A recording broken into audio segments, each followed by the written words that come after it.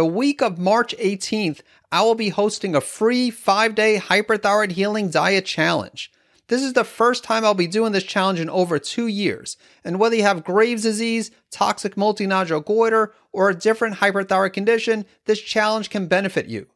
To register for the free hyperthyroid healing diet challenge, visit hyperthyroidhealing.com.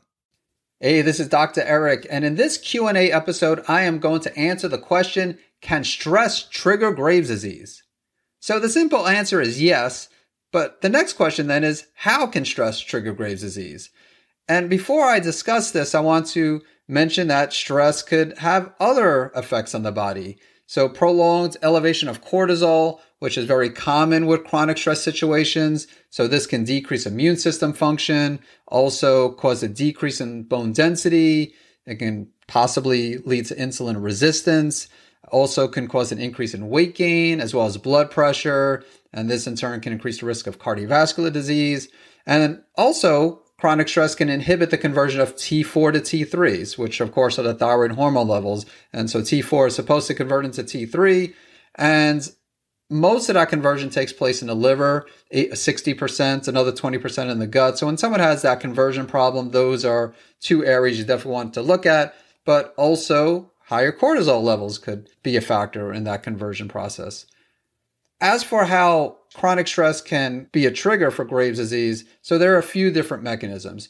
So one mechanism is that chronic stress can dysregulate immune function by promoting pro-inflammatory cytokines. As the name suggests, pro-inflammatory cytokines, that means promoting inflammation. And this is pretty common with autoimmune conditions, including Graves' disease. So this is one potential mechanism.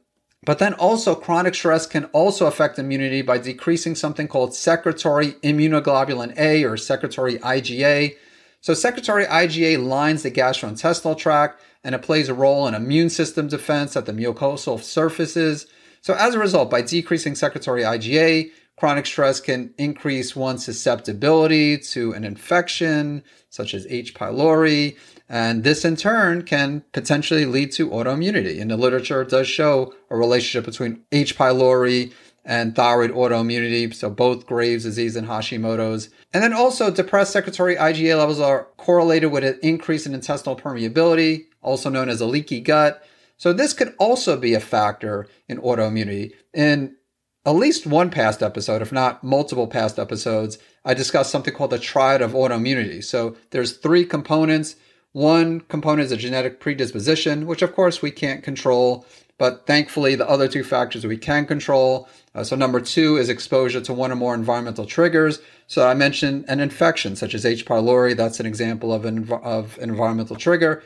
But then also that third component is a leaky gut, and that leaky gut also can make someone more susceptible to developing Graves' disease or a different autoimmune condition when combined with that genetic predisposition as well as exposure to one or more environmental triggers.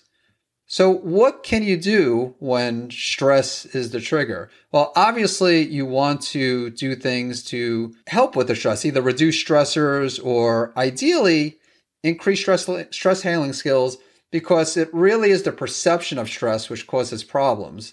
And so one of the things I recommend to my patients, and it's probably a good idea to have a future episode, and I'm sure I will have a future episode where I focus on this more, not just a simple Q&A episode. But one thing I'll mention here is trying to do things to improve your stress handling and change your perception of stress. And of course, if you can reduce the stressors, that's great, but a lot of people can't do this. So one of the main things I recommend for my patients when it comes to dealing with stress is to block out time for stress management every single day. But what I recommend is starting with 5 minutes.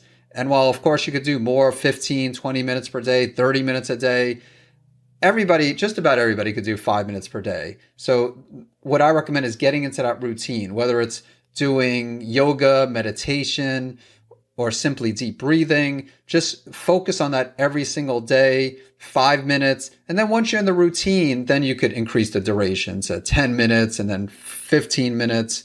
And you don't have to go in 5-minute increments, but I think this makes it more doable.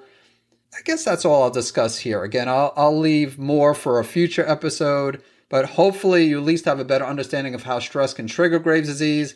Thank you so much for tuning in to this Q&A episode, and I look forward to seeing you in the next episode.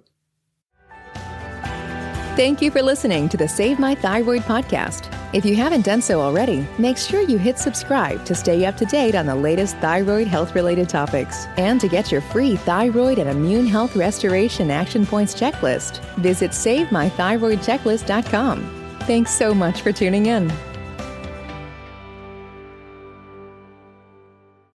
I'm super excited to announce the upcoming release of my third thyroid-related book, and the second one I've written on hyperthyroidism.